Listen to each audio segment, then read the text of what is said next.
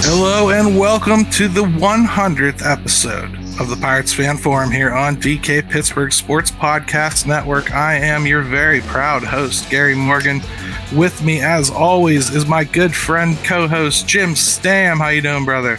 Dude, I'm doing good, man. It's hard to believe 100 episodes. I don't know. Time goes by so quickly, and we've had such fun doing the show and got to meet so many people. And we're going to have a lot of them on, and we've met more than this. It's just, we can only do so much. But no, this has just been great, man. I hope we have several hundred more in us.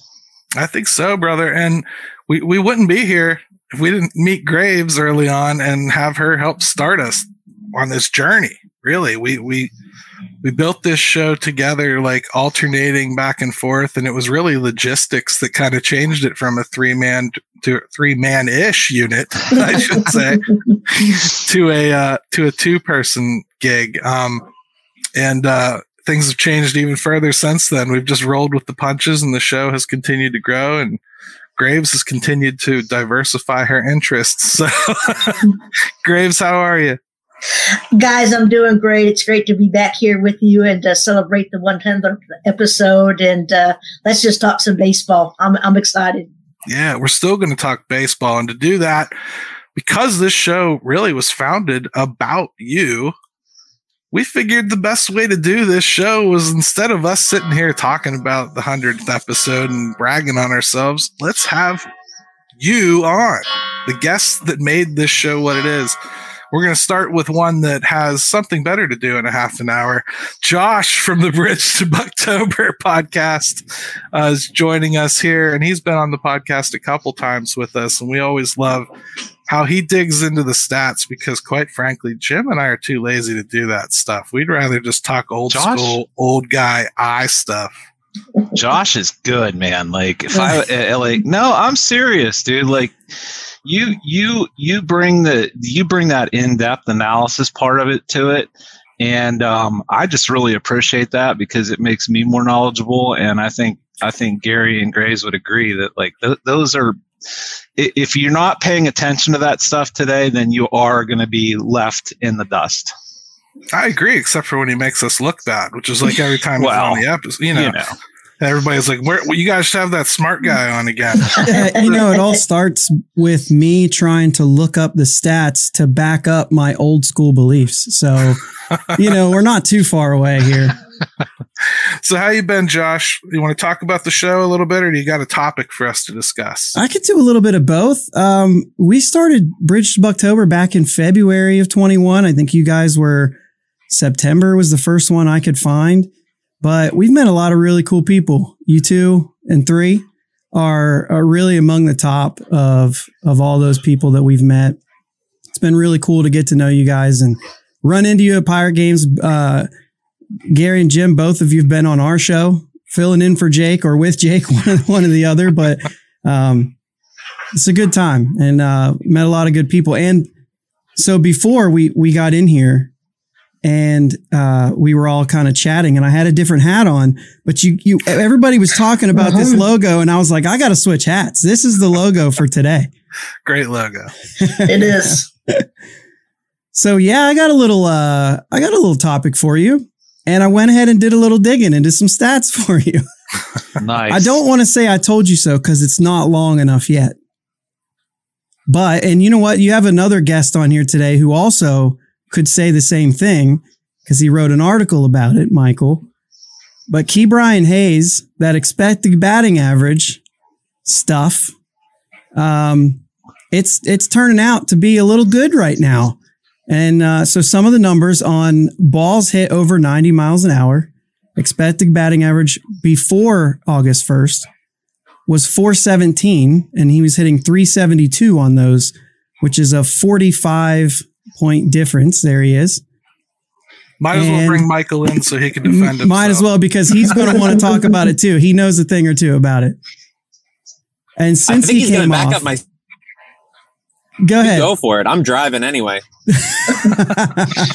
since he came off the IL, the expected batting average of 424, and he's hitting 469, a plus 45 difference, which is just the complete opposite. Now, those are over 90 mile per hour hits. So it's completely like it evens itself out. And I think that's the point of the expected batting average and why I think some of us have made the case for this sort of thing to happen. Overall, expected batting average of 270, he was hitting 252. And since he came back, it's an expected of 309. He's hitting 314. That's overall, not just the 90 plus, but now that's a smaller sample, the second, right? Sure. But I just thought on balls over 90 and above, it was the exact difference. It was minus 45 prior and plus 45 since. And so I just thought that was pretty interesting and does prove a point that a few of us have made, right? Killer stuff, man, for real. That's what makes Josh right there. It's awesome. And I think I would add to that only one little thing. He is getting the bat head out in front of the ball a little bit better too. And I do think that makes a difference because the pull side for him has not been an open door. So getting that opened up really makes him an all fields hitter. He's a lot harder to defend. So I think you kind of make your own luck to a degree in baseball with some of that stuff. And I think we're starting to see some of those dividends. Yeah, I think when you talk about if you're letting that ball get too deep on you when you're swinging, one, you're only taking advantage of half the field. Two, the ball's not going to play the same as if when you're pulling it. So it's just what we want to do with Ke'Bryan is we need to find the happy medium here. We keep talking about this over here and this over here, and we just need him to be above average offensively combined with the defense. You've got yourself a hell of a ball player. We just have to get to that point. And maybe that's something that, these numbers are saying that he can get to. Well, and I want to point out too, his dad was just in town. So I wonder how much, impact he had on the whole on what we're seeing from Ke'Bryan, because, if we see this Ke'Bryan Hayes, we're in for something special. It's certainly been something to see. But Josh, hey, great seeing you, man. Have fun at softball and everything. And if you aren't listening to it, listen to Bridge to Bucktober podcast. It's good stuff. Josh, I think, is an important part of this community. I hope everybody is embracing him the way he should be. Appreciate that. Appreciate it, buddy. See you guys. All right. Bye-bye. So, Michael, you're the only one that didn't get to talk. You wrote about this before. Do you feel the same way Josh does, that like you're starting to see those dividends pay, or do you think it's something else, like a swing change mechanically? Well, I've been a key lever for a long time. His exit velocity numbers have always been really strong. He has done he's kind of become our new Josh Bell, because Bell would always change his swing and be like constantly tweaking it. So he added the toe tap earlier this season, wasn't getting the results, 2 injured list stints, came back. And ever since the Braves series, he's hitting like, I think over 500 since the start of the Braves series, which he didn't even play the first game. So, he's just been crushing the ball. They were talking, I think it was Caps on the broadcast the other day, how he's timing it up so much better. So you'll see him pulling the off-speed stuff, and he'll be hitting like to dead center the fastball. I think like 2 of the home runs he hit this past week were on the fastball, and it was just like a bomb out of there. He's just getting his timing down, and it was like 2 times that we've seen him in the past few days where he's just like completely missing. Other than that, like he's looking like a very complete player. And like Jim was saying, we don't need him to be like Nolan Arenado offensive production because he's got the Arenado glove. We just need him to be at or above average. And in the past week, and I don't have, I'm driving, I'm in my car. So I don't have the stats in front of me, but his OPS plus on the season has gone over 100. It's at like 102, 103. So he's back on the productive end of performance offensively with the Gold Glove caliber defense. Hey, we have to take a quick break. Let's come back. Let's pick up with Michael. Let him have his little introduction too, and then we'll bring in the next guest as well.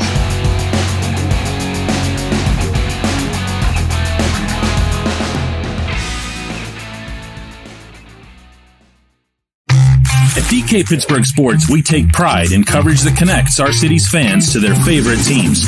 Now, that connection's stronger than ever. Introducing our all-new state-of-the-art app. Find expert inside reporting and original podcasts. Check live box scores. Track the latest stats. Chat it up with our community of thousands of fans, all in one place. The new app from DK Pittsburgh Sports. Coverage that connects.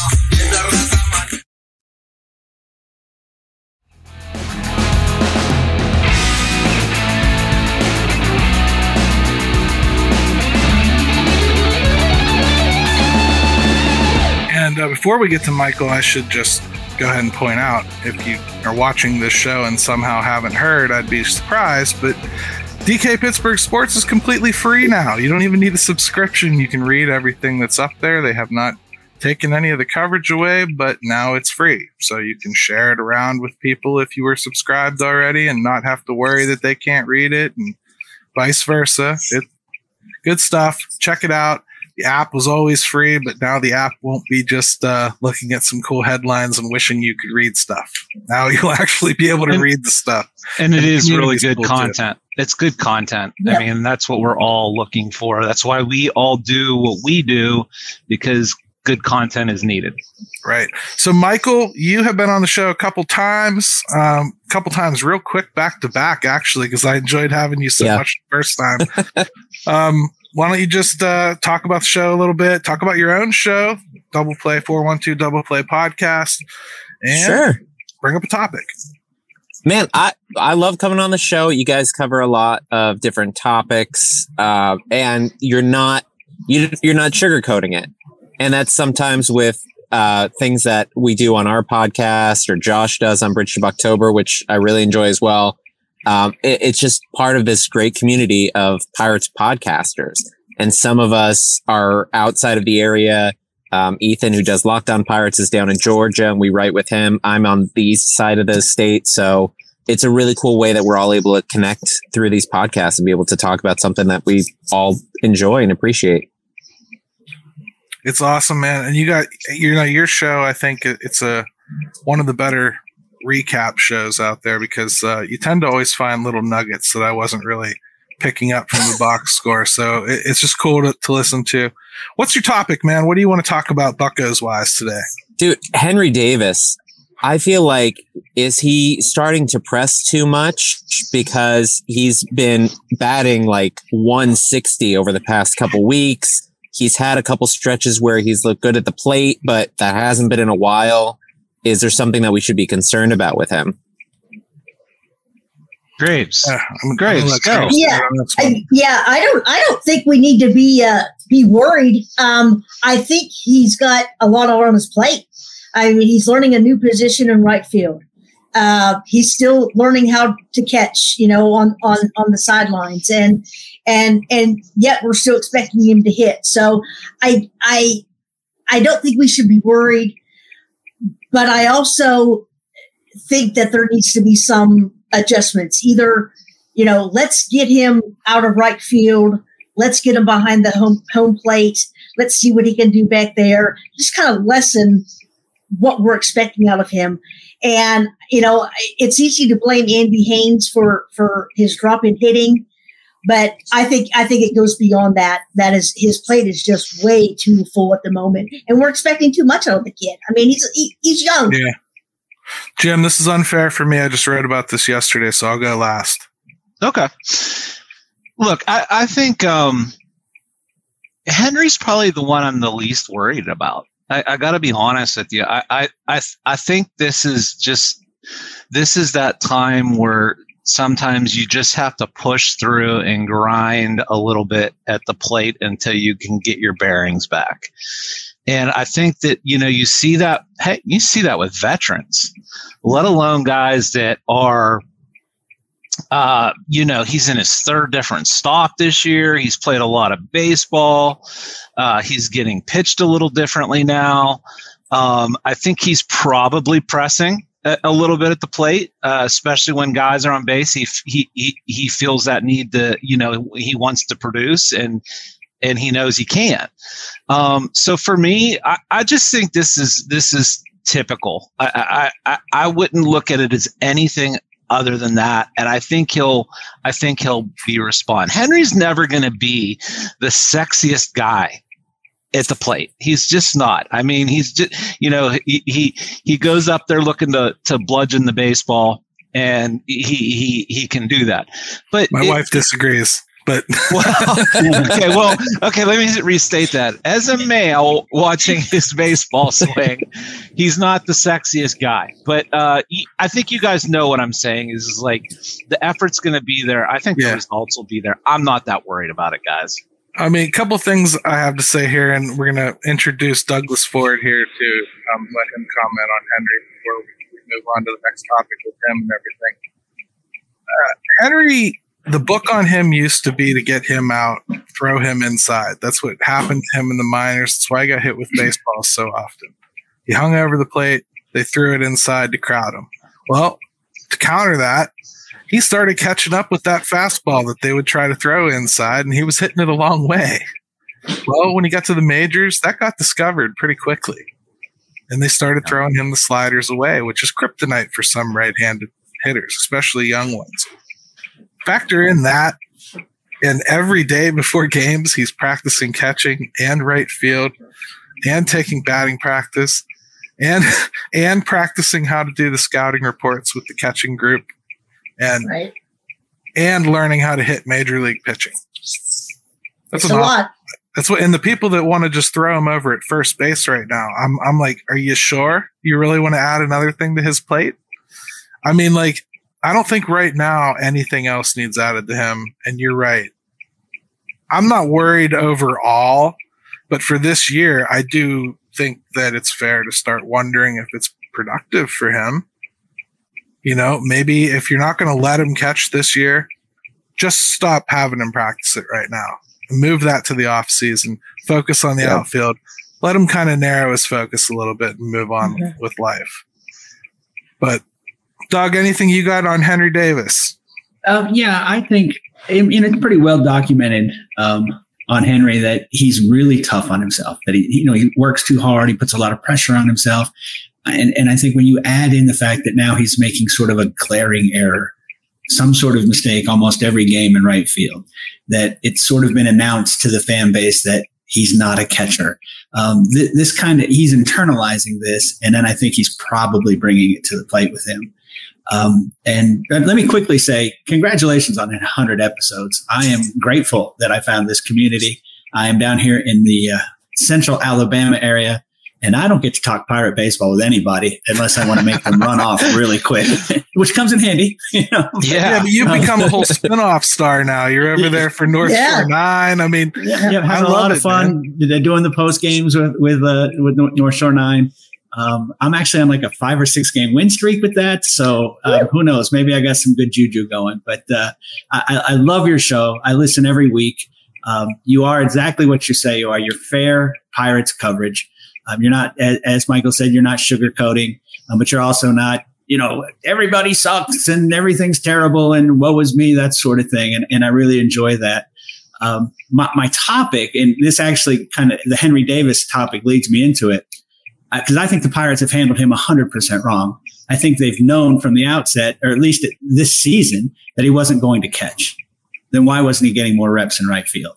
And I do believe he should be in right field. I mean, he created a double play, just the threat of his arm against the Phillies. Bryce Harper, he had thrown Bryce Harper out at second, and then the following game, I think Bryce Harper was coming around third, put on the brakes, and then they got into some kind of thing that usually happens to the Pirates, So that arm is special, and I wouldn't want to waste that at first base. But what's your confidence level in Ben Cherington at this point? Well, it seems like we drafted. We should probably say goodbye to Michael first before we do that. So, Michael, thank you again. Listen to his podcast, 412 Double Clay Podcast, anywhere that you find fine podcasts. Thanks for joining us, brother. Thanks, No buddy. problem. Congrats. Thanks, Thank Michael. you. Bye-bye. Truth. What's my confidence level in Ben Cherington? First of all, Doug makes it seem like we have a 4-hour podcast. Yeah. No, This is my quick one-off, 1 minute question. it is a fair question. It really is. I just don't know that we're going to learn from one player what our confidence level should be. This offseason, I think, is going to be very informative as far as basically how they handle building around what they believe to be a core. Let's see what they do. I mean, if he flubs this, then yeah, I think my confidence level will be very shaken.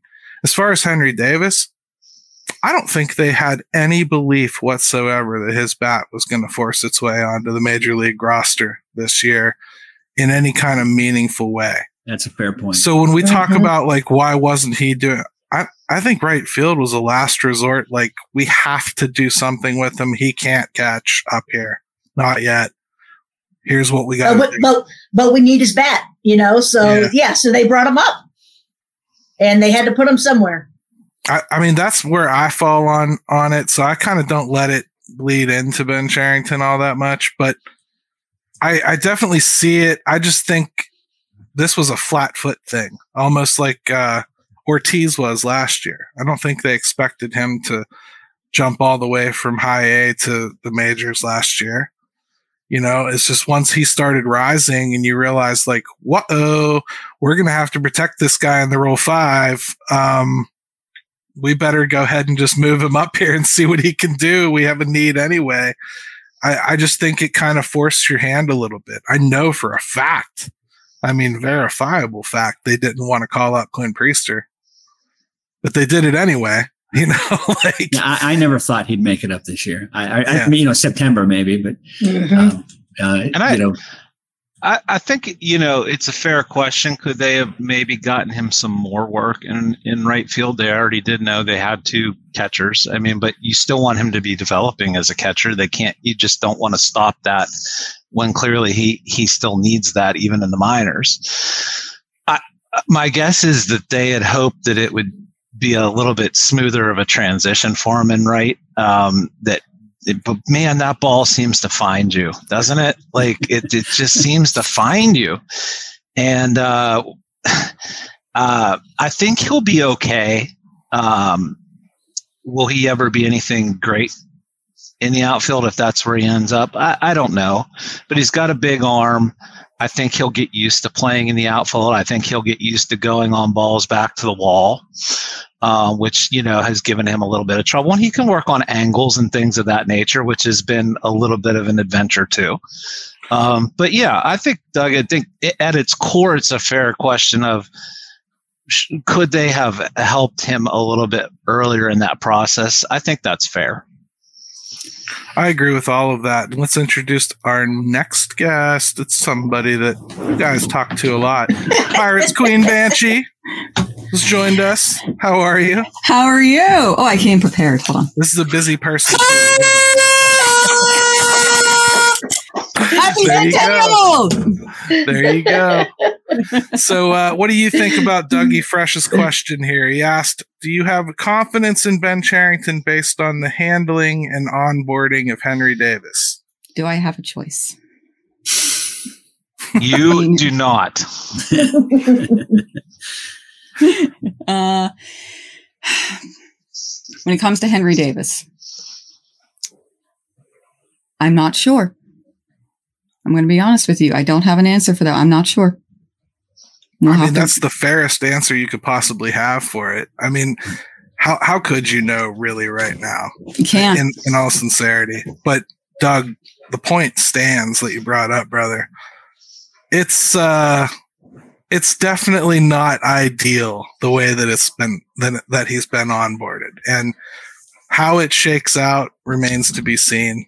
But it's clear that Endy is very much further ahead of Henry. That said, if he doesn't solve this pass ball wild pitch problem soon, that's going to leave a crack for Henry, isn't it? And it's not as though they don't need a first baseman. So. We're going to have Henry and Endy up here. And soon we're going to be crying to get Abraham Gutierrez up here. Because we need a defender.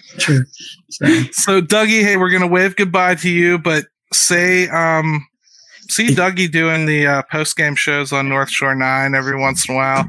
And now that we know that his technology is all set up, because Jim and I are such wizards at it. Experts, I like to call myself, but we'll have Dougie Fresh back on the show here real soon. Okay? Congratulations again, and please have me back for the 1,000th episode. All right, at least by then. All right, absolutely, sir. All right, talk to you soon. Bye, Doug. All right, so Pirates Queen Banshee, how are you? You have called this show Chicken Soup for the Pirates fans' soul in the past. God send. So I know you like it. What pirate topic do you want to talk about? I want to. You were watching Skeens, right? Mm-hmm. You got to see him. Oh pitch. yeah. So my question was, when it comes to developing them, what do you think the Pirates are going to be keeping? Where are they going to be tweaking? What are they going to be adding? And what are they going to be throwing away?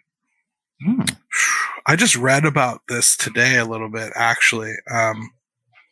And there's a couple pro scouts that are already on the record saying, just stand back and don't do anything. Just let him move up through and don't tweak. I find that difficult to believe because it always has to happen. But he has all the earmarks of a kid who really could just fly through. I think in this market, they should probably be tried and quartered if they were to bring him up before his extra year of eligibility was accrued next year.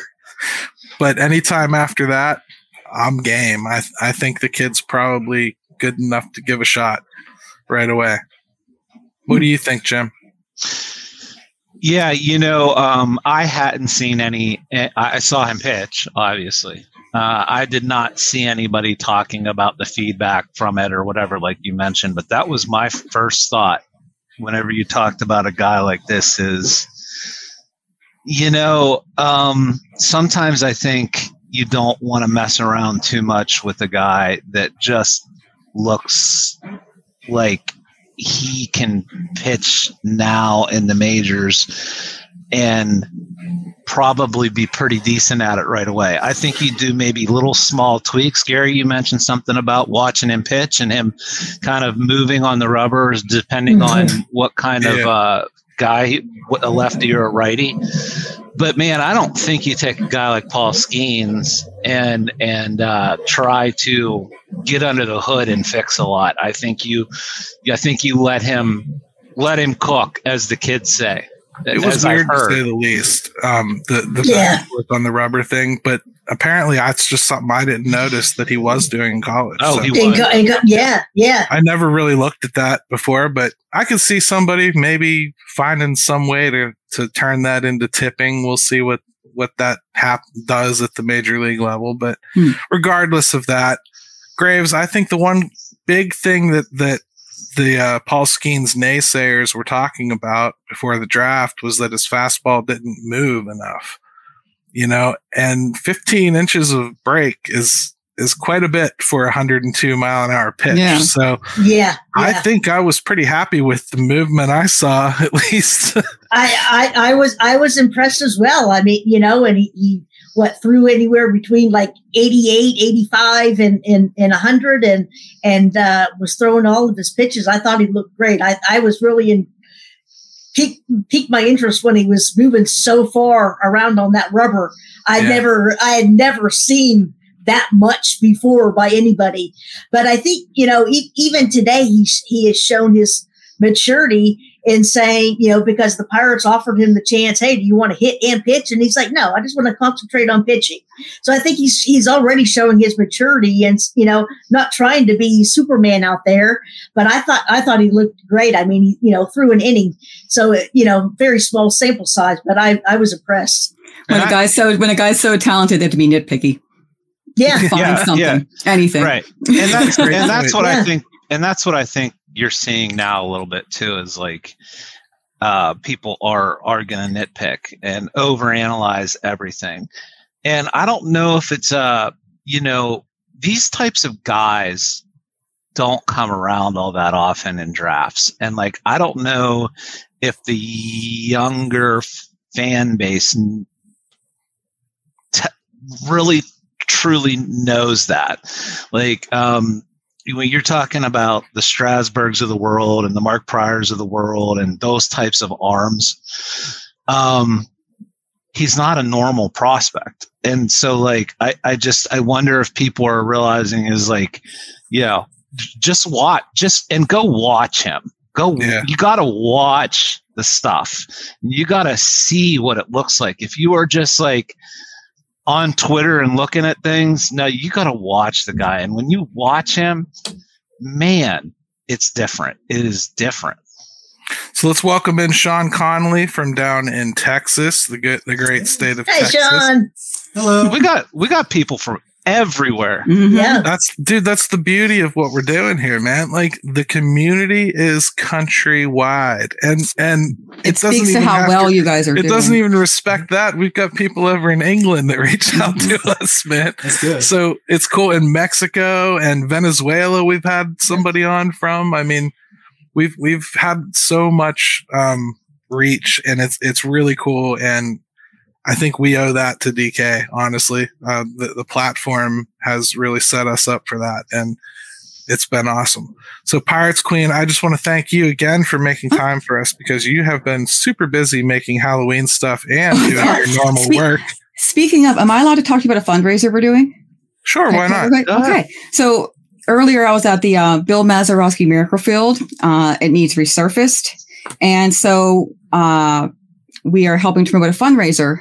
And how we're doing that is we're selling DC for All Custom Tees is doing hoodies and shirts. So this is one of them. So, all right. Yeah. So DC for All Custom Tees is donating $5 for each and every t-shirt and or hoodie sold with the Spooky Season Bucko image on it. Also, Scrivener and I are donating $1 for the first 100 items sold. And the fundraiser goes through October 31st. These t-shirts are printed to order. This is not Amazon. So expect allow 7 to 10 business days for shipping. Shirts start at $19.99, hoodies at $32.99. My shirt's a premium, so it's $23. So this one starts at $23. Of course, your shirt's a premium. Well, no, because the gold only comes in premium, and I had to have it in gold because I love what it looks like in gold. So again, DC4LCustomTees.com is donating $5 for each and every t-shirt and or hoodie sold with the Spooky Season Bucko on it. All you can do is go to their website, type in the search Spooky, and you'll get all the info there. Very good. Awesome. And all that go on. So the donations are going to the Bill Mazeroski Miracle Field. Needs resurfaced, and they're part of the Miracle Field of Western Pennsylvania. Awesome. And I volunteered down at the Miracle League myself, so definitely do so. It's a great charity. Very good. And go ahead. No, go ahead. I just want to say I love your show, and the reason why I love your show is because you aren't gatekeepers. A lot of times when you come to these shows, you expect fans to be also experts, and that's and for some very odd reason, that's just not going to be allow people to come in and actually talk. So thank you for being so personable. Thank you for not being judgmental. You don't expect everyone to know every single thing about the game because they're fans. Fans aren't really supposed to. You know, they're supposed to have fun. You don't have to know everything about the game to enjoy it. You don't have to. And that's why you guys are so welcoming. Well, let me just throw a compliment your way and Scrivener's way, because I see you guys at games all the time. You're great with kids. They always want to come up and take pictures with you. You're great with my son. You just add a cool energy and vibe to the Pirate games. And I can't wait till hopefully this team starts putting it all together, because you're going to be right in the thick of it, and it'll be cool to see. Oh, it'll be cool. Yeah. Thank you so much. All right. And tell Ben and Chris we said hi. I will. Bye, Queen. In case you didn't write down all that stuff she told you, go to her Twitter site and follow her. It's going to be on there. She'll tell you that stuff. I'll post it all. Yep. Bye, guys. Let's go. All right. All right, Mr. Connolly, how are you, brother? Not too bad. You're scaring me. I have to follow the Pirate Queen. I don't know what I can do. You got a murderer's row today, brother. It doesn't matter. I don't know if you've ever seen the NFL films of Ray Lewis getting announced in the tunnel coming out for before a game, and he goes through his whole spiel of like the dancing and the fireworks, and then they announce Brian Billick afterwards, and he looks at the camera and he goes, "How in the hell am I supposed to follow all that?" So sorry about that. That's awesome. No worries. So Sean, you've been on the show a couple times too. How you been? First of all, it's been a while. And what do you think of the show? What topic do you want to talk about? So, doing well. I know I live down here in Texas, but I was born in Pittsburgh. I spent my high school years in Pittsburgh and grew up there. So I am definitely a Yinzer, even though I'm not there now, just like most folks. As far as what I think about the show, I love it. I think just to parrot a lot of the other people, it's very, I know. It's a very realistic look at the Pirates. I think that's what you guys bring to it. Nobody on the show is going to sit here and say, well, man, like, why didn't we sign Aaron Judge last year? We know that's not a realistic expectation. You guys try to keep it together like that. So that's what I really enjoy about the show. And you let folks like me on there for some reason. So I think you know what you're people talking like about. You are the point, Sean. Like like the Queen just said it. We don't want experts. We want people that just watch the team. I want to know what fans feel. Like that's what this show's about. I mean, I'm not gonna treat like information like I'm not aware of it because I am following it that closely. But I don't expect the guests to be like that, and I don't want them to be. Honestly, that would be boring. It'd be like talking to robots. So, what do you want to talk about with the Pirates, brother? Well, you guys touched on it a little bit. You talked a little bit about Ben Sherrington. What I would like to hear is first, let me also say this. Congratulations on the 100th episode. A lot of podcasts, most YouTube channels, they don't last past 4 episodes. Here you are at 100 and going strong. You just keep building and keep going higher. So I really love that. Thanks, Kevin. But as far as what I want to talk about is another aspect of what I like about the show is you try to jump the guests and give them something a little bit different. And that's what you're doing here again. And my jump you question is, if you guys were GM for a day, you can't add to payroll, what would you change? Graves, you want to start? Wow. Yeah, sure. I'll dig into this one. First of all, right now, if I were the GM for a day, I would sit Andrew McCutchen for about 10 days. Let him heal up. Let him rest up, because I'm very much into him getting his 300th home run, his 50th triple of his career. I want him to get to 2,000 career games. He's like 8 away right now. I want him to reach those, but I think he needs a little bit of a break, and I would not be opposed to seeing somebody else take over that DH spot for the time being, see what they can do. And just, I love having Andrew McCutchen here. I think he's great. He's great for the clubhouse. He's great for this team. And let's get him out of hitting number 3. Let's put him back leading off. I think he's better off leading off. I would agree with that. It is the one thing with him that he can still get on base with the walks. Everything else is kind of, really kind of fallen off a bit. Graves, I think those are good points. I said the other day I thought he should be playing less. I think it's created a little bit of a log jam. It would be nice to get maybe Henry some at bats at DH, maybe just to kind of ease what's going on there and give him a real break. Just let him go up there and try to hit. It's not that simple. DH is still tough. But back to the original question is if you can add the payroll, what else would you do? Man, that is so tough because I think we are getting to the point where if they do not, and I've been starting to harp on this more about this offseason coming up, that they are going to have to do this and add and start bumping up the payroll some. Now, what that is, what the numbers are, I'm not sure, but it's getting to be that time, and you know where the holes are, and you know where that stuff is. So, other than that, I think they're doing everything they can internally. I don't know if it's the right approach, but I think they're doing what they can internally. But that can only get you so far. Yeah. You know? I mean, if I was to do one thing, it would be to reinstitute the aggressive running a game that they were doing early on in the season. And I realized that Juwan Bea was a big component of that, but they still have a lot of speed. It's not as though Peguero is slow. It's not as though Henry Davis is slow. I'd like to see them get back to forcing the action a little bit. I think seeing a little bit more of pushing the action can probably maximize what these kids do best. But I mean, short of payroll, yeah, there isn't much, and maybe a little bit of a change in aggressiveness at the plate, jumping on some things more early in the count. But they're married to something right now that, you know. Sure, and we've got Eric now, the Longbeards, on with us, and Eric, what are your thoughts on that? If you could do one change to the team without adding to payroll as a GM, what would you do? I'd probably deduct from payroll. I'd start. Oh my God!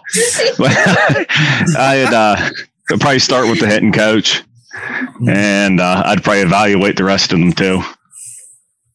Yeah, I mean, I didn't go coaching because I felt like it was low hanging fruit, but it's certainly there. You know, I don't know how you avoid it, and I kind of made a pledge to myself that I was so tired of talking about Andy Haynes, I just couldn't do it anymore. You know what I mean? But to me, he's the most pressing. I guess I've eaten so much that I know Shelton's going to come back next year. I'm just not going to waste any energy on it. I know he is. I know he's going to get a shot with these kids and what they consider to be a core. I can't even sit here and tell you it's wrong, but I can tell you I haven't really seen enough to feel it's right either yet. Sean, great topic, brother. Thank you so much for jumping on with us. No, thank you. Say goodbye to you and take a quick break because I still have bills to pay. You know, keep representing out there, Sean. That will do. Yeah, you should give us a quick yeehaw from down there in Texas. Or I can't. You didn't adopt that down there. No, no 10-gallon hat. No. My wife's from Baton Rouge. She does all that for me. So you can't give me like there's a snake in my boot type thing. I mean, like no, I don't do any of that. Talk to you later. Have fun watching the Astros win it again down there. I'll do my best. Thanks. Right. Bye-bye. All right, break time, everybody, and then we'll be right back to the Pirates Fan Forum.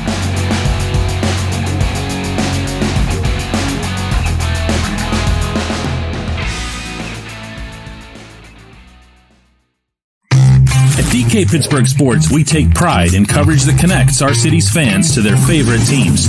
Now, that connection's stronger than ever. Introducing our all-new state-of-the-art app. Find expert inside reporting and original podcasts. Check live box scores. Track the latest stats. Chat it up with our community of thousands of fans, all in one place. The new app from DK Pittsburgh Sports. Coverage that connects.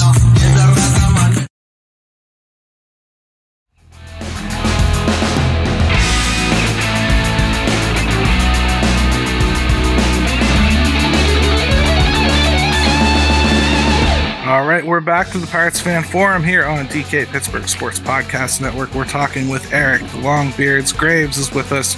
Jim's with us. It's the 100th episode. We're having a good time. We're working through guests. We've still got 3 more in the chat, and I do see that Yark looks upset. We've pulled him away from his family for 45 minutes already, and normally that's cool, but we're not an in-law, so I'm going to have to get to him pretty quick. York always has something going on. He should be used to this. Yark is a legend, and he's been making the rounds on podcasts lately, so he ought to be used to this whole green room diva treatment. So, Eric, talk about the show a little bit if you'd like, and if not, just give us a topic to talk about, brother. Well, first off, congratulations on 100 episodes. It's a hell of an accomplishment. I love the show. It's nice hearing knowledgeable, thought out, not just off the cuff stuff. Really enjoy it, guys. You guys are doing great. They don't know how some of our episodes came together, Jim. I mean, I've called Jim like 5 minutes before the show, and he's like, "What are we talking about?" I'm like, "I don't know. Just jump on." Yeah. Hey, when all else fails, Gary and I just talk, and so sometimes that gets us by. But we did one once where I was driving home from North Carolina. This was like, it must have been like 4:00 or something, and I go, "Jim, we got to record an episode like tonight." Because like my equipment failed on vacation. And I'm like, "Jim, we got to record tonight." And Jim jumps on, he drops everything, jumps on. We did like this quick 45-minute down and dirty episode. And it was like our highest rated one ever. Well, So what do you want to talk about there, Eric? More often. Well, I want to bring up something you guys just discussed here a few minutes ago. It was something you had asked a question last time I was on, and it was about Andrew McCutchen. And I may have changed my tune on him. You may have seen some stats thrown around. I saw some stuff on Twitter the other day. Since July 1st, it's been rough. And I know there's injury issues. He's probably playing more than he needs to. To be fair, they claim there isn't. So... yeah, he didn't seem to get from third to home too well yesterday. In my eyes, that being true, everything observable being true, they claim and he claims nothing is wrong. Okay, well then, if that's true, since June 1st or July 1st, his strikeout rate is almost doubled. His batting average is like nothing. What I have it wrote down here. Somewhere he's batting 158. He's slugging 189. 0 home runs. Yeah, that's Austin Hedges numbers. Shouldn't we be right? We should, and we booed him. But my question with it is there a spot on the roster for him next year? Because like you had said before, that DH spot looks like some other people could maybe fill it. I think I just texted Jim this the other day. You did. And I was like, "Listen, man, everything in me is telling me Kutch should not be on this team next year because we need the DH spot for other guys' bats." And and they're not using him in the outfield, and things are going awry here. But I can't say it publicly. And now you've kind of just forced me to say it publicly. I think he's going to be back. I want him back. My problem is I don't trust Derek Shelton to use him properly. And that's not me just trying to be jaded about Derek Shelton. I'm just actively witnessing him not using him properly. He doesn't need to be playing almost every day. At this age, I think a little bit more rest. You get peak Kutch when you actually play him. He is drawing a lot of walks. He is hitting singles every now and then. And he's getting on base. Problem is, they're batting him third. The only thing he's doing is getting to first base. Lead him off. You got Ke'Bryan Hayes going absolute full hammer and Hank right now. You want him batting down there. You don't use the sweet bat that you've got right now and move McCutchen up to lead off. And at that, don't feel compelled to use him every single day. Graves, tell me what you think, because I know you love music, right? This is hard for Pirate fans. I want to hear what you have to say about it. It's a difficult situation because on one hand you have Derek Shelton, and we've seen it the last 2 years. he will not use a rookie or a sophomore as a DH. He wants veterans in there. And we've seen it, this year with Kutch and Choi and Reynolds and Joe. I mean, those have basically been our DHs this year. So on that side of it, bringing Kutch back for next year, it makes sense. But that's also why I'm not opposed to, let's see Miguel Andujar.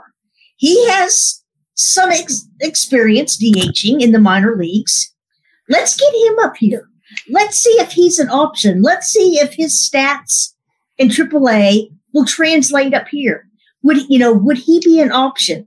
If Andrew McCutchen wakes up in December and says, I think I'm just done. I can't produce the way I want to produce. What are we going to do? It's not going to be Henry Davis DHing. It's not going to be the kids DHing. And if we've already got to buy 2 starting pitchers and a first baseman, they're not going to buy a DH. So I'm just, trying to think outside the box and looking ahead towards next year on the possibilities. And we're bringing in Brandon Richards now. You guys remember him. He's been on the show before. He's a school teacher. Good dude. I'm just muting his microphone every now and again here just so I don't hear the feedback. So say hello, Brandon. Hi, everyone. How are you? I've been listening for a long time, so happy to be back with you guys. So what are your thoughts here? Kutch back next year? Is that okay? I'm kind of with you, Gary. The Pirate fan in me is like, we just finally got him back. But at the same time, it's what you guys were saying in the off season, and DK was saying the same thing. Don't expect the Kutch you remember. Don't expect that MVP Kutch. And I think that you're seeing Shelton has trust in him, so he's continued to run him out there. And at this point, he probably does need a break. And at the same time, you want him back next year, but I don't think you want him in that prominent of a role. So it'll be interesting to see what they do with it ultimately. It really is tough, man. Jim, I know you're as 412 as anybody, brother, but the Yinzer in you has to say no way. Like, Kutch is coming back. He wants to play here. They want him to play here. I know for a fact he's playing here if he wants to play at all. Right. We all know it's the worst kept secret in Allegheny County. We're getting toilets downtown. I mean, that's the 2 things we know, right? Kutch is coming back. We're getting toilets downtown. Both of them are going to take care of the same problem, a new place to crap, right? So, all I'm saying is, eloquent as always, Gary. All I'm saying is, we know Kutch is coming back. Yeah. I think my big issue is trusting Derek Shelton to use him properly. Where are you at on this? I mean, like, if he's on the bench, I'm happy with that. Yeah, I think it's going to have to be a really reduced role, and if he wants to come back, I will be okay with it if it is in fact in that role. But look again.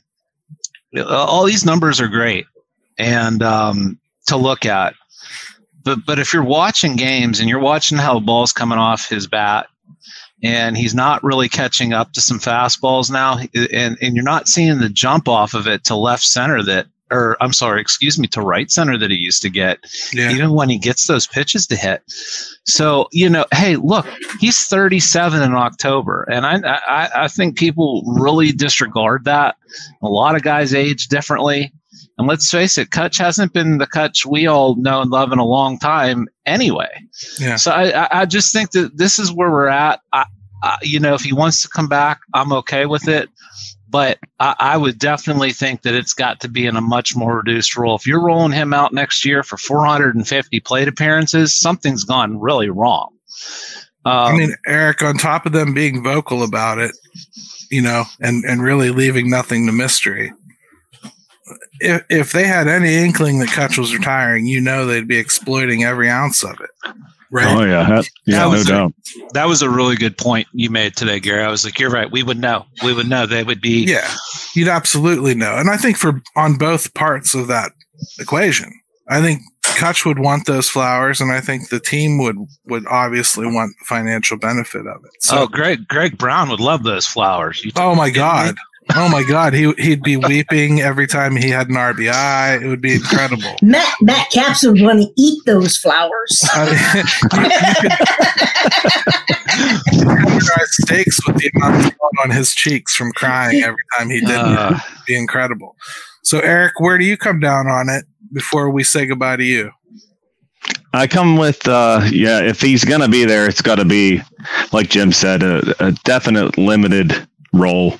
He's, if he's taking 450 plate appearances, you got a problem. But a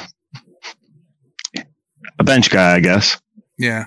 I'll throw one caveat in before we say goodbye to you. Okay.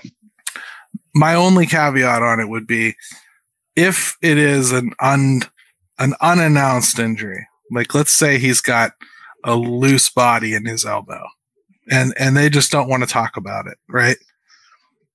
And they could fix that, and that means he can play the field every now and again, like I think we all can see he should be capable of.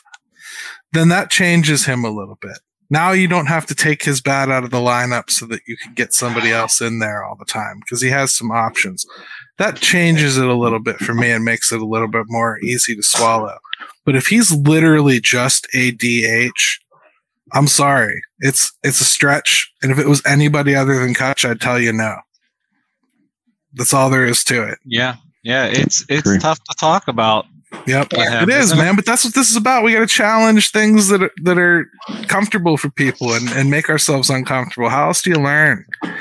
Let's go ahead and say goodbye to Eric. Thanks for jumping on, brother. For real. Hey, hi, Eric. Later, guys. See you. Seeing you, buddy.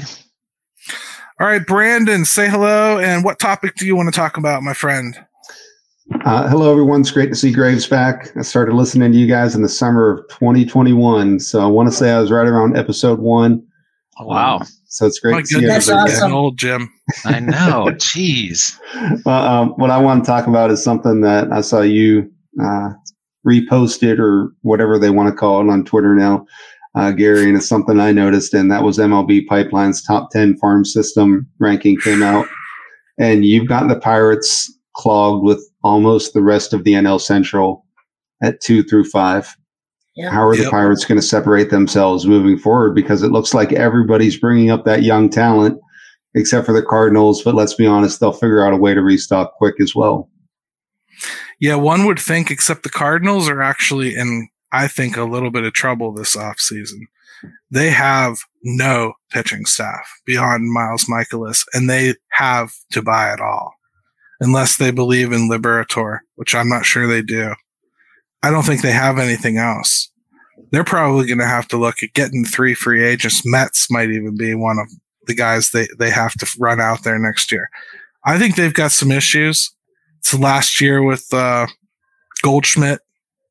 I could see Arenado wanting to opt out after next year if it looks like they're going to enter a rebuild. So we'll see. I think the pitching aspect of what the Cardinals have going on is kind of scary. But the other teams, yeah, the Reds are up there. A lot of their guys haven't graduated, so that's a little bit scary. But I don't know, man. I feel like the Pirates are in a good spot, but the NL Central is set up to be super competitive this entire decade. Graves, what do you think? It's tough because I was looking at at that as well and seeing everybody lined up there and I still think the Pirates are in a good position. Getting Owen Cruz back is going to be huge. Figuring out where he's going to be at. Regardless, it's going to be an exciting time. And you just hope that the coaching can get some of these fundamentals under control. You hope we can get back to stealing bases. You hope, that they're pushing the right buttons and getting everybody to achieve to how that we need to achieve. And these mental mistakes have got to stop. It's going to be a challenge every year, but there's things that can be cleaned up and need to be. And we'll just kind of go from there. Jim, 2 years ago, I would have said the same thing about the AL Central. And I was wrong. So there's no guarantee with prospects. The pipeline is the pipeline. But I think, when you look at the teams and kind of where they are right now, and there's certain amounts of youth movement, you get the impression that just augmenting them with a few wins here and there developmentally, and those teams will all kind of hang in there. Yeah. It's good. Look, I mean, rankings are rankings, and that doesn't guarantee anything. But when you start seeing like 4 out of the top 5, well, yeah, you might have a problem. Yeah, coming real soon.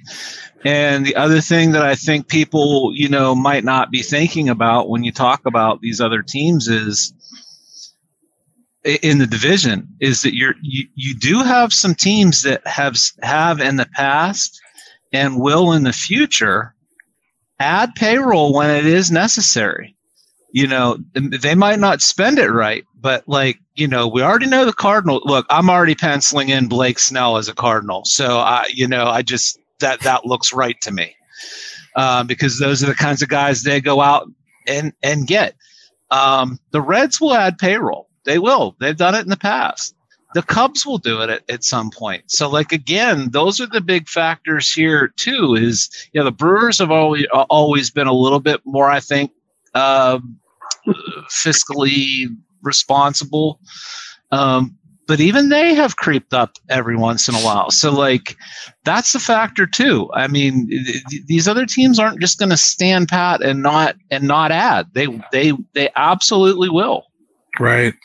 I totally agree with you on Blake Snell too. That's such a great freaking call, brother. Oh, dude, I'm just as much as that's the Cardinal way. Though they go out, they ID risk-free guys, and they go let someone else. They take them off other teams, and then they give them the money. There's very little downside there. They've done that with everybody. Right. Brandon, that was a great question, man. What is your observation about it before we let you go? And we're saying hello to James Littleton and Adam Yarkovsky. I had to have them on at the same time. I'm sure right now they understand exactly why I held them back. I'm looking at it and I'm with you guys. If you've got to be able to supplement from the outside, you have to be willing to take that step forward. With the payroll, all we've heard is we're saving the money, we're going to spend it.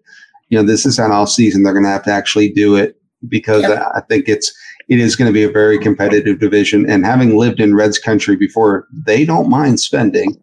They'll get rid of it quick, but they will spend. And so will the Cardinals and the Cubs. So it's one of those, you're going to have to actually put up or shut up with it.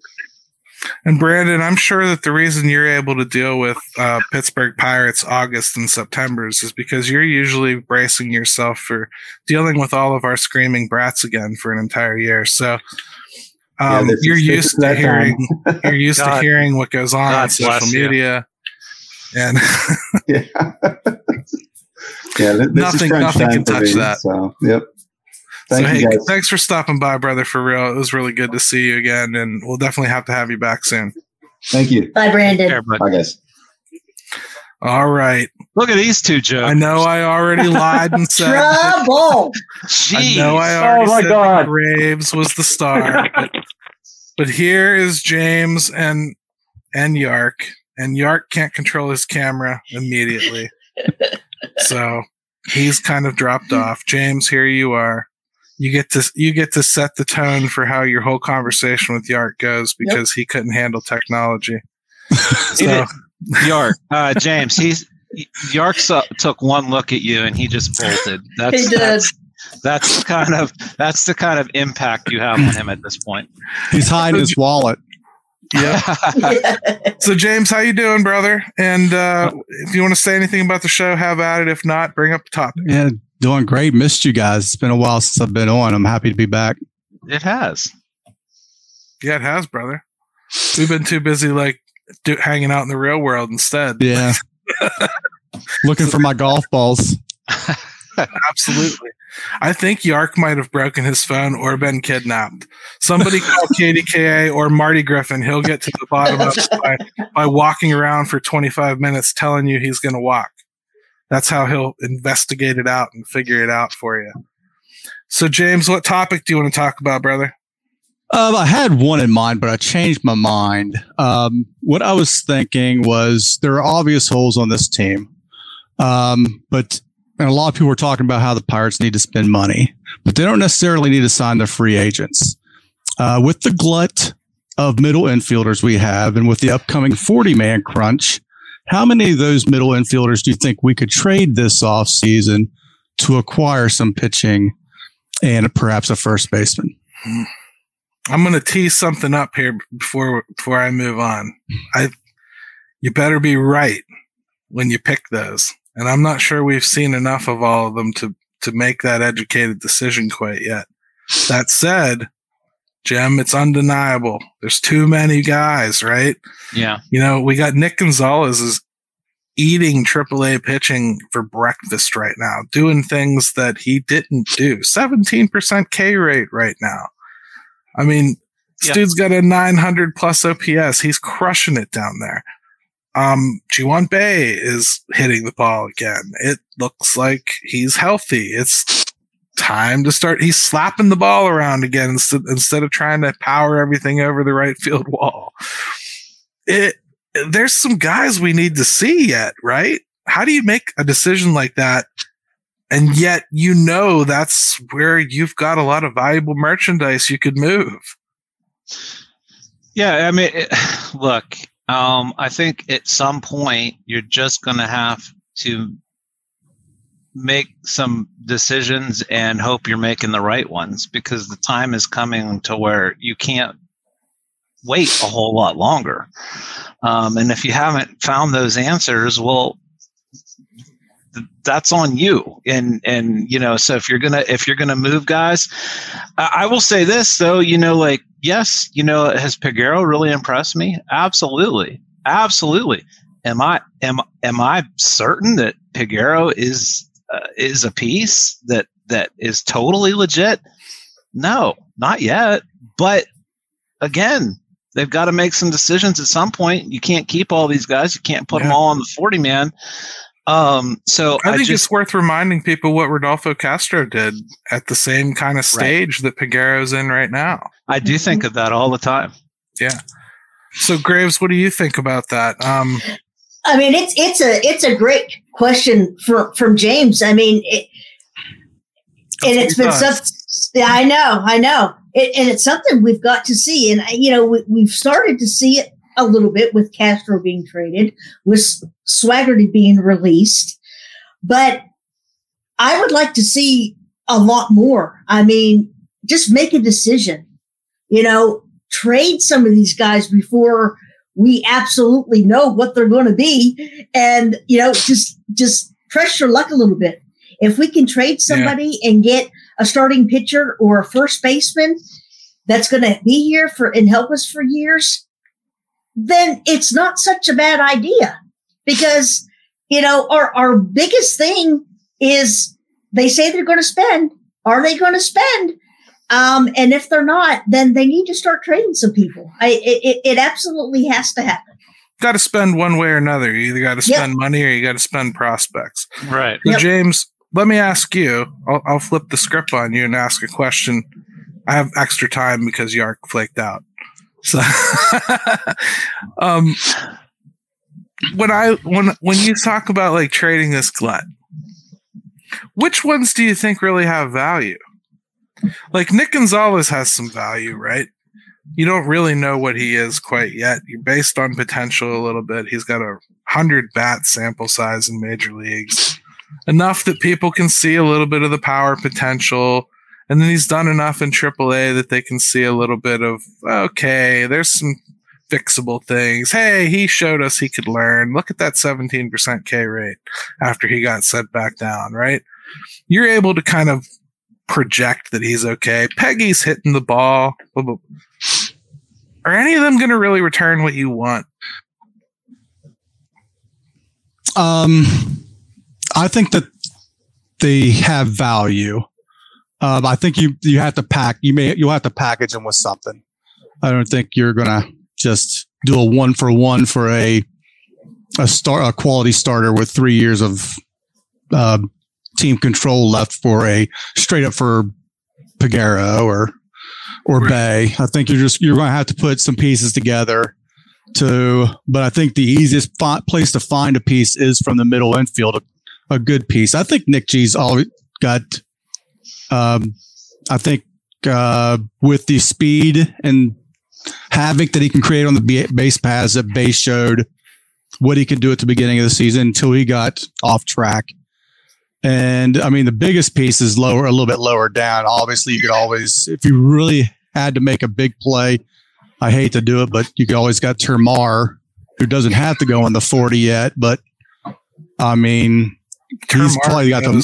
If Termar is involved, it's got to be a big piece. It's got to be huge. It's a pitcher likely, right? With 3 years of control. Yes, absolutely. You're not doing that for somebody that's going to be here for a year or two or something. No, it's got to be high quality. And to be fair, I mean, there's not many teams willing to give those up. Yeah, because the other thing people aren't talking about here, Jim, is we got other pieces like Dario Lopez is going to come off the IL next year. And that's a kid that really, really could have a future in the middle infield. Chang looks really, really good. Termar Johnson is somebody that we just brought up. There's a lot of that going on down there. And we got lower level pitchers, which I think we shouldn't forget are very valuable too, like Sean Sullivan and, people that maybe we don't think are going to be here next year, but we could mortgage some of the distant future in an effort to get something for now, a la the Pittsburgh Penguins. You're going to have to try to see it through because it might not go exactly the way you want to, and I don't think it has obviously gone exactly the way the Pirates wanted it to. So you're going to have to try to make that up. I think the bigger question you were asking is are any of these guys going to solve anything about what you're going to get back? Right. Yeah. And if you have to go with like the Termar Johnson types, well, I don't know that I think they're too risk averse for that. I agree. So, but we can't hang on to you can't prospect hug forever. True. So yeah, I think it's the obvious place to look is that middle infield.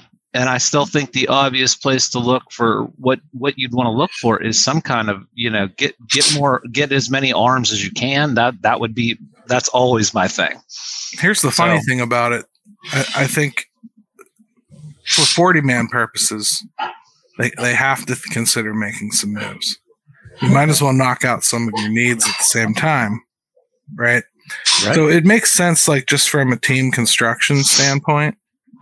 But I am under the impression that Ben Cherington thinks he's kind of creating a never-ending well of prospects. I really do believe that that's what he hopes is happening. When they talk about opening a window, I don't believe he ever has said that. And he won't say it because I don't think he wants to open a window. I think he wants to open competitiveness, wants to keep it here and kind of have it replenish itself repeatedly. And that may be faulty thinking, but I think at the end of the day, it's probably going to be what prevents them from ultimately making some of these moves. The ones that they aren't forced to just from procedural 40-man needs. And so I think that sounds great on paper, but the execution of that is so difficult. Anyways, it's never worked, Jim. It's never worked by the best run organization in baseball. Tampa does it. It's not going to work here. Just saying. And plus, fan base here will not like it. And they've already screwed it up by signing Reynolds if that's what they really wanted to do. To be honest with you. Like, you start signing people to long-term deals, you can't do that. It just won't work. And I know they're going to go after Keller as well. And they should. But it's already going to be a window because of that. Well, look who decides to finally join us. Yark's you back. can't leave me on hold for an hour. We should probably expect everything to work. We did, but listen, sometimes you have to do a loyalty test, brother. I just had to see how into this you were. So you proved that you were loyal up to the point where I kept you on hold for an hour, and then as soon as I brought you on, you were going to disconnect. Cut off. That's what you did. I get it. Kid came by and swiped the phone off the table, so I understand. Jim asked an interesting question here. So no, I don't believe it. It's your Jim's good at that. You should answer this question. Okay. James had a good question, not Jim. Sorry, I always do. Oh, that I believe. Yeah. So it was about trading some of the glut of middle infielders, and I know that's something you've talked about before, as far as getting guys back and everything. And I kind of reposed a question. Well, what do you think these guys are really going to return? Like, who do you think is that big chip? I know for you, that's probably Termarr Johnson. You don't have nearly the bristle that we do about that. But really, what would Nick Gonzalez return you? Would he really help you get that need? No, I don't think any of those guys that they have right now are going to bring anything big back.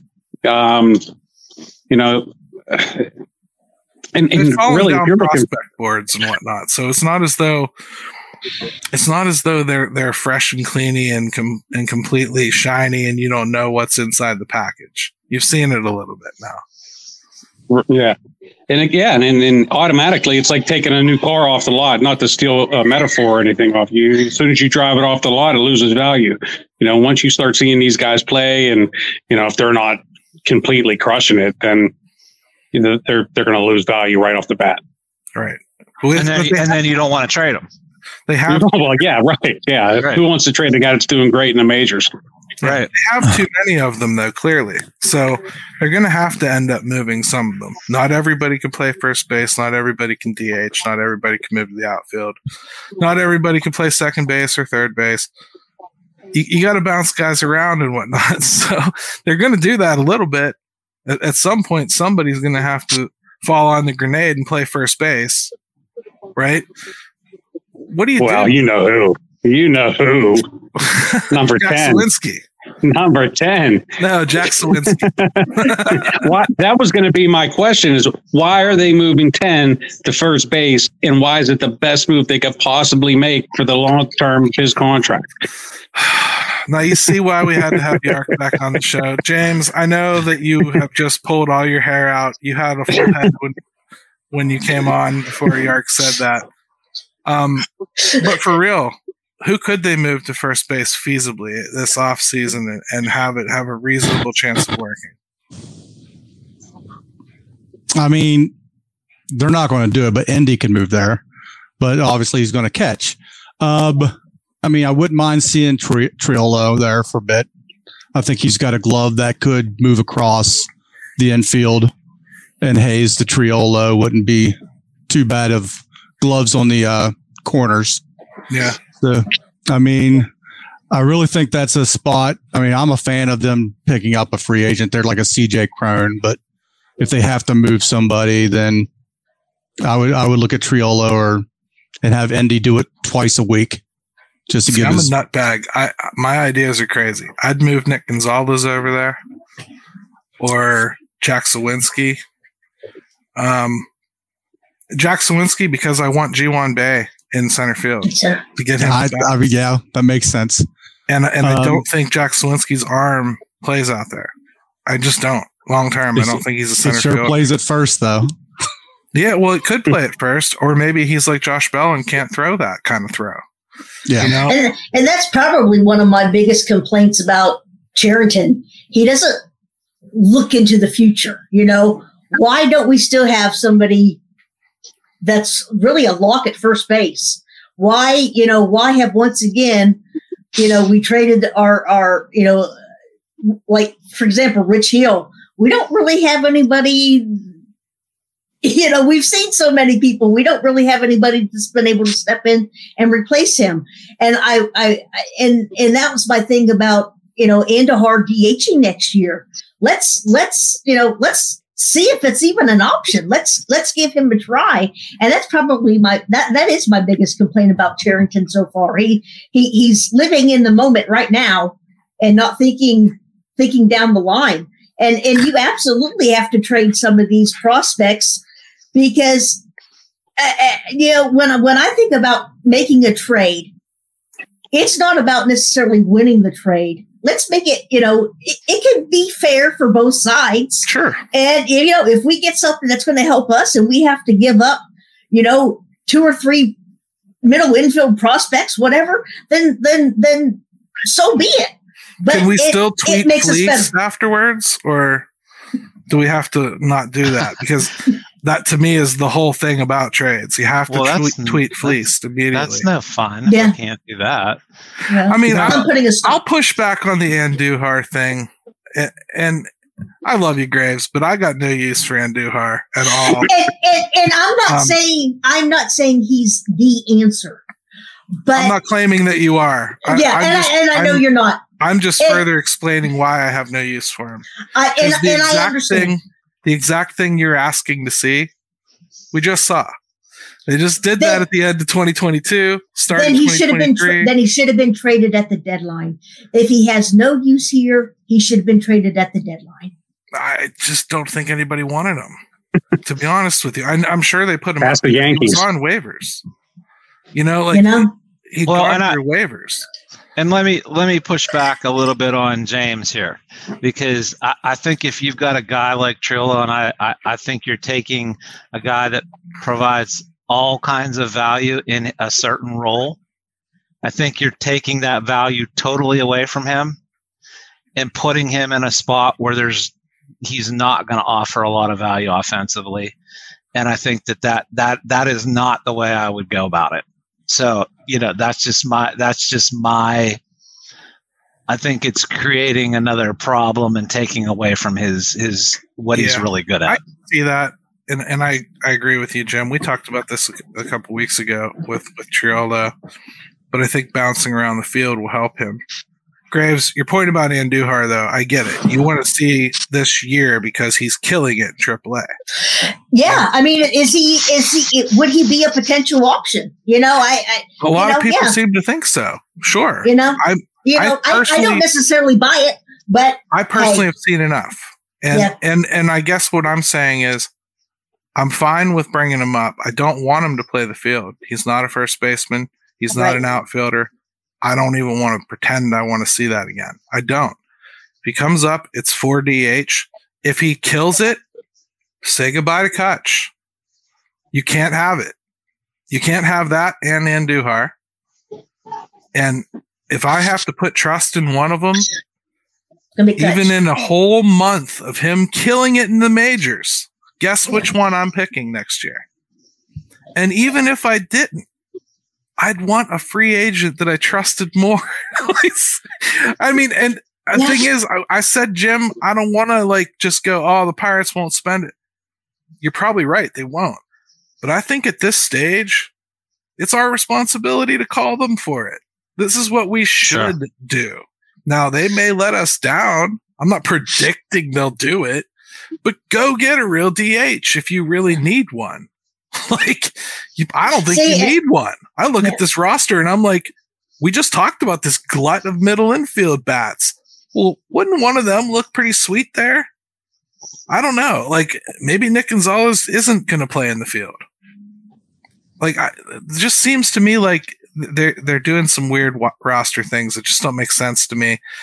And Andujar, I just almost want to help them from their own stupidity. Well, I think if you by not seeing him, you know what I mean? I think if they had any plans on thinking that he might be something, you might have already seen him. If it hasn't happened at this point, I just don't think it will. So that's why I've kind of moved on from it, is because I think they're not interested in it. So, I mean, York, what do you have to say, man? You're quiet, and this is weird for you. You're super quiet. I'm in so much trouble. You guys need to send my wife all kind of flowers and everything else. I'm kind of out on Andujar too. I just, he can't play defense anywhere. Kutch is clogging up that position. I just don't see it. I think as far as first base, there's not a real guy that's going to come in and step in free agency. Maybe I think that they're going to do similar to what they did this year, but hopefully they upgrade it a little bit. Instead of Choi, maybe they can bump it up a little bit and pay for Brandon Belt to platoon with Joe. I mean, that might be a little bit much, but something like that. Same thing with the pitching, Instead of Rich Hill, maybe it's James Paxton. It feels like all the signs are pointing to Santana. Just they even had Greg Brown talk about it. Yeah. all the things that you usually hear, it just feels that way. And the public comments from Carlos and his special relationship with O'Neill Cruz that everybody's pointing out, and he did. I don't know if that's getting better. Space. All I'm saying is I can see it, and it's okay if they do that. I'm okay with that as long as starting pitching has been addressed. Honest to God, I'd be okay with Joe and Rivas as long as the starting pitching is addressed. I agree. It's really amazing. We've gone all this show. We've got all these guests on, and I think that's maybe the first time starting pitching has been brought up. And I'm kind of shocked about that because Gary, we've already got another good topic for another show. I mean, we only wanted it to be an hour and 20-minute show instead of a 2-hour show. So yeah. But hey, Yark, James, thank you so much. You guys are a big part of everything we do here, and I can't say enough how much I appreciate you both. Thanks for having me. Both good Thank dudes. you. I really appreciate it. Yeah, good dudes inside. You don't have to lie. James is all right. So, hey, we'll say goodbye to you guys. Thank you very much. And see you next week, Gary. See you, fellas. Bye-bye. All right. And Graves, that leaves you. You're the last one that really didn't get to say what the show means to you and everything. And since you helped us start it, why don't you go ahead? Well, I am just very proud of you both. We started out just the three of us, and every time I think about it, I think of how proud my grandmother would have been to see me sit here and do this. It makes me very proud, and she would have been proud that I was on here with you guys. You guys mean so much to me, and I'm proud to be here on your 100th episode. I love you guys, and it's great to be back, and you guys are just the best. Oh, you're awesome, Graves. Yeah. And very sweet. Thank you. RNP to Grandma and Snapdragon at the same time. Because I was very proud of Michael for wearing his seatbelt. I meant to say that to him. Thank you, Michael, for wearing your seatbelt. Yeah, it's so awesome. Graves, you've been a big part of this whole thing, and I like to think of you as the conscience of this show. When Jim and I are feeling really negative, I tend to think about what Graves would have had to add in here and how she would have pulled me back from jumping off the cliff on certain things here and there. And I've just always appreciated that. And you've always been steadfast with the fundamentals. You've always talked about that and the coaching. And thank you. At your core, I think what always has set you apart is that I think at your core, you believe in these people to do the right things.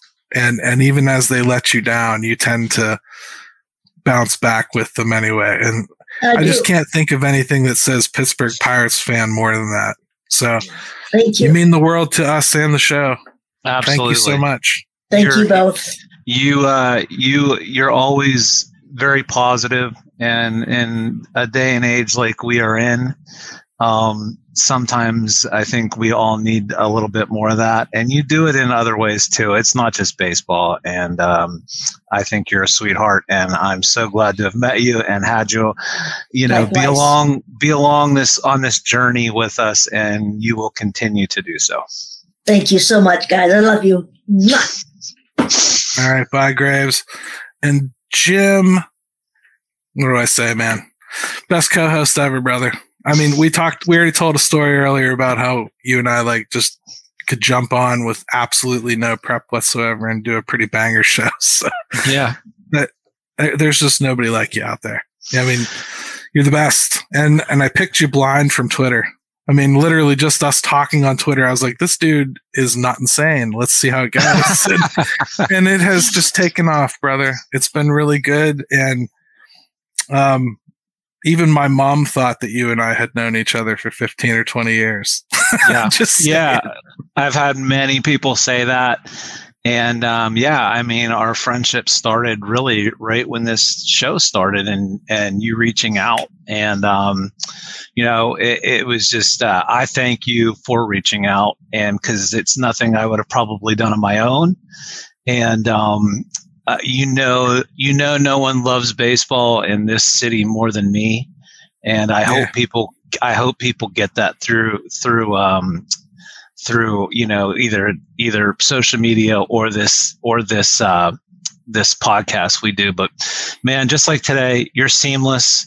All these guests come on. I just sit here and wait to talk, and you do it all. And man, appreciate everything. Let's do another 100 more. We will, man. First, I just want to officially thank Dolly and Dayon for believing in me. I was nothing more than just some dude who subscribed to the site and had some comments every once in a while, that I struck up a relationship with Dayon, and this all came to be. He didn't even have a podcast network when we started doing this. So really we're cool. Still here. No, really cool that he not only let us kind of have a sandbox to turn this into whatever we wanted. He's never once told us how to do the show. He's never once come in and told us what we can or can't talk about. Never. He's never corrected anything we said. He's never told us who we can or can't have on the show.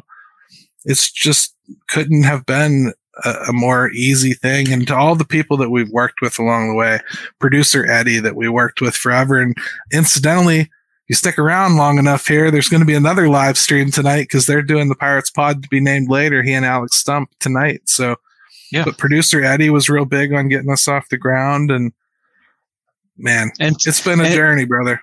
It has. And to anybody that interacts with us, comments, just silently sits there and watches because that's what they're comfortable doing, you're still just as big a part of it as anybody else. And to all the people I meet at games and come up and say hi, thank you. Thank you for everything. Gary and I really appreciate it, and I'm honored to do it. I know you are too. Yep. If you ever want to be on the show, reach out to us in DMs. We'll definitely do that. Smash that subscribe button. Hit that little bell so that you can go ahead and get notifications every time it comes up. Keep growing this network because, hey, the more you help grow this network, the easier it is for people to find us. Thank you all so much again for inviting us into your homes 100 times. And thank you. Ben, take it away. Take it away, buddy. 100th time, my little friend. Let's go, Pat!